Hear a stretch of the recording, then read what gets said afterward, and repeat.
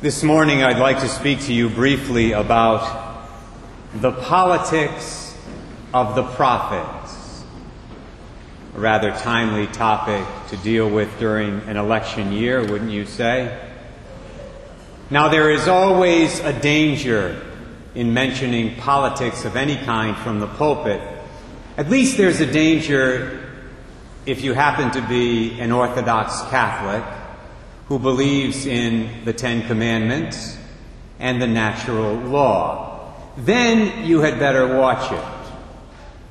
On the other hand, if you happen to be a cleric of a more, shall we say, liberal persuasion when it comes to abortion and other social issues, then you can say whatever you want from a pulpit or anywhere else on political topics, and not a word of protest is uttered in most secular media outlets.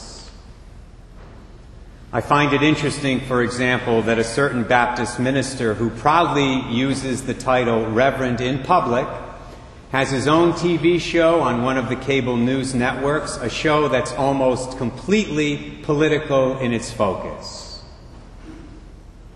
Whatever happened to the separation of church and state, Reverend Sharpton? Oh well, I guess that only applies to some of us. I, of course, never tell anyone from the pulpit whom they should vote for, although I have been accused of doing that by some people. I'll never forget, several years ago, just before a presidential election, a woman, an older woman, an irate older woman, came to the rectory one afternoon demanding to talk with me. So I took her into the sunroom, we sat down, and she immediately pointed her finger at me and shouted, "I am very upset with you. You want us to vote for so-and-so." I said, "Well, that's very interesting. But tell me, have I ever said in one of my homilies, in this election you should vote for so-and-so? Have I ever said anything like that?" She said, "Well, no. But I know you, and you want us to vote for so-and-so." Now, I will give that woman credit for one thing. She was making connections. Very important connections. Connections between what I actually did say in my homilies and the circumstances of her daily life. And my brothers and sisters, I make no apologies for that occurrence, because that's exactly what a preacher is supposed to help people to do. He's supposed to help men and women make connections. He's supposed to help them connect the timeless message of the gospel of Jesus Christ with their everyday experience. The Catechism of the Catholic Church says this in paragraph 2246.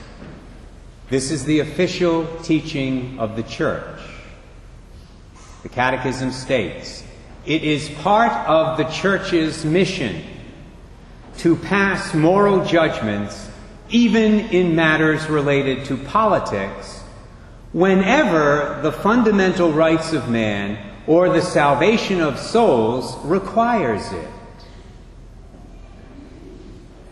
So when a priest stands at a pulpit and says something like, "It's wrong for a politician to support and promote the destruction of innocent human life through abortion, euthanasia, and embryonic stem cell research," or when that cleric says, "It's wrong for a politician to directly attack the religious freedom and conscience rights of others," when a priest does that kind of thing, he is simply doing what he was ordained to do. He's highlighting truths that should guide Catholics and all men and women of goodwill in choosing the best possible people to be their leaders. Now, if those listening to him at a Mass on a particular Sunday make connections in their minds, direct connections between those truths and certain individual politicians, that's their business. The priest can't help that. That's beyond his control. The fault actually lies with the politicians who advocate those evil public policies. And the policies are evil because they violate basic, fundamental human rights, like the right to life and the right to religious freedom, rights, incidentally, upon which this nation was founded. See, politicians can differ on the best way to fix the economy and the healthcare system, but not on basic human rights. Human rights are non-negotiable. They always have been, and they always will be. Now, if you still have an objection to priests like me addressing subjects like this in their homilies, I do ask you to try this morning to be thankful.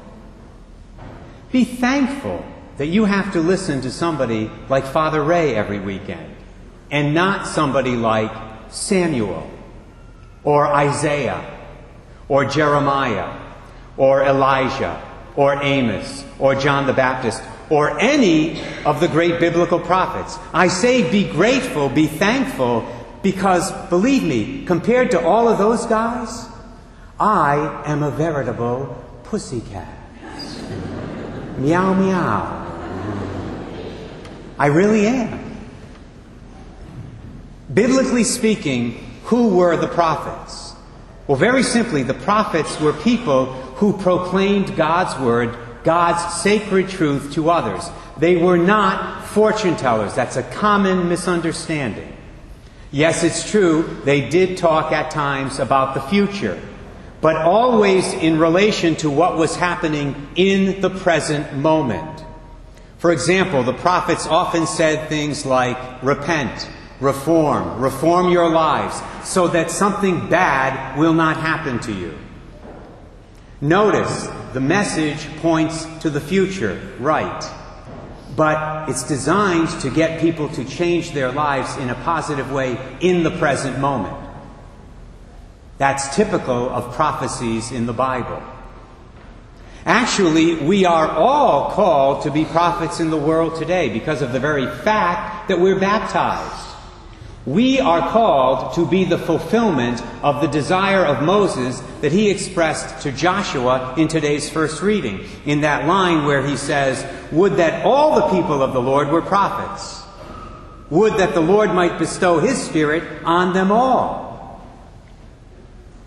Each and every one of us is called to speak God's truth to other people in love, as St. Paul tells us to do in Ephesians 4:15. That's our common Christian calling. That's our common Catholic mandate.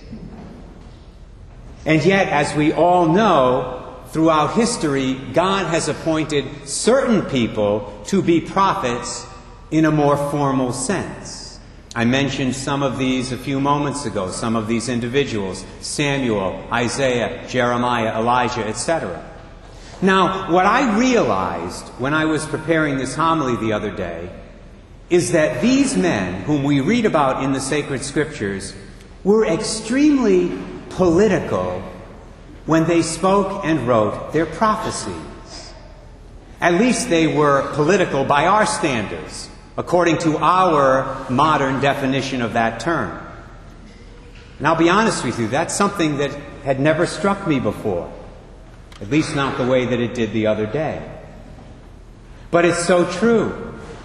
Think, for example, of how often the prophets verbally attacked the wicked kings of Israel and Judah. They did it all the time. It's on almost every page of their writings. They didn't just enunciate principles like we priests do.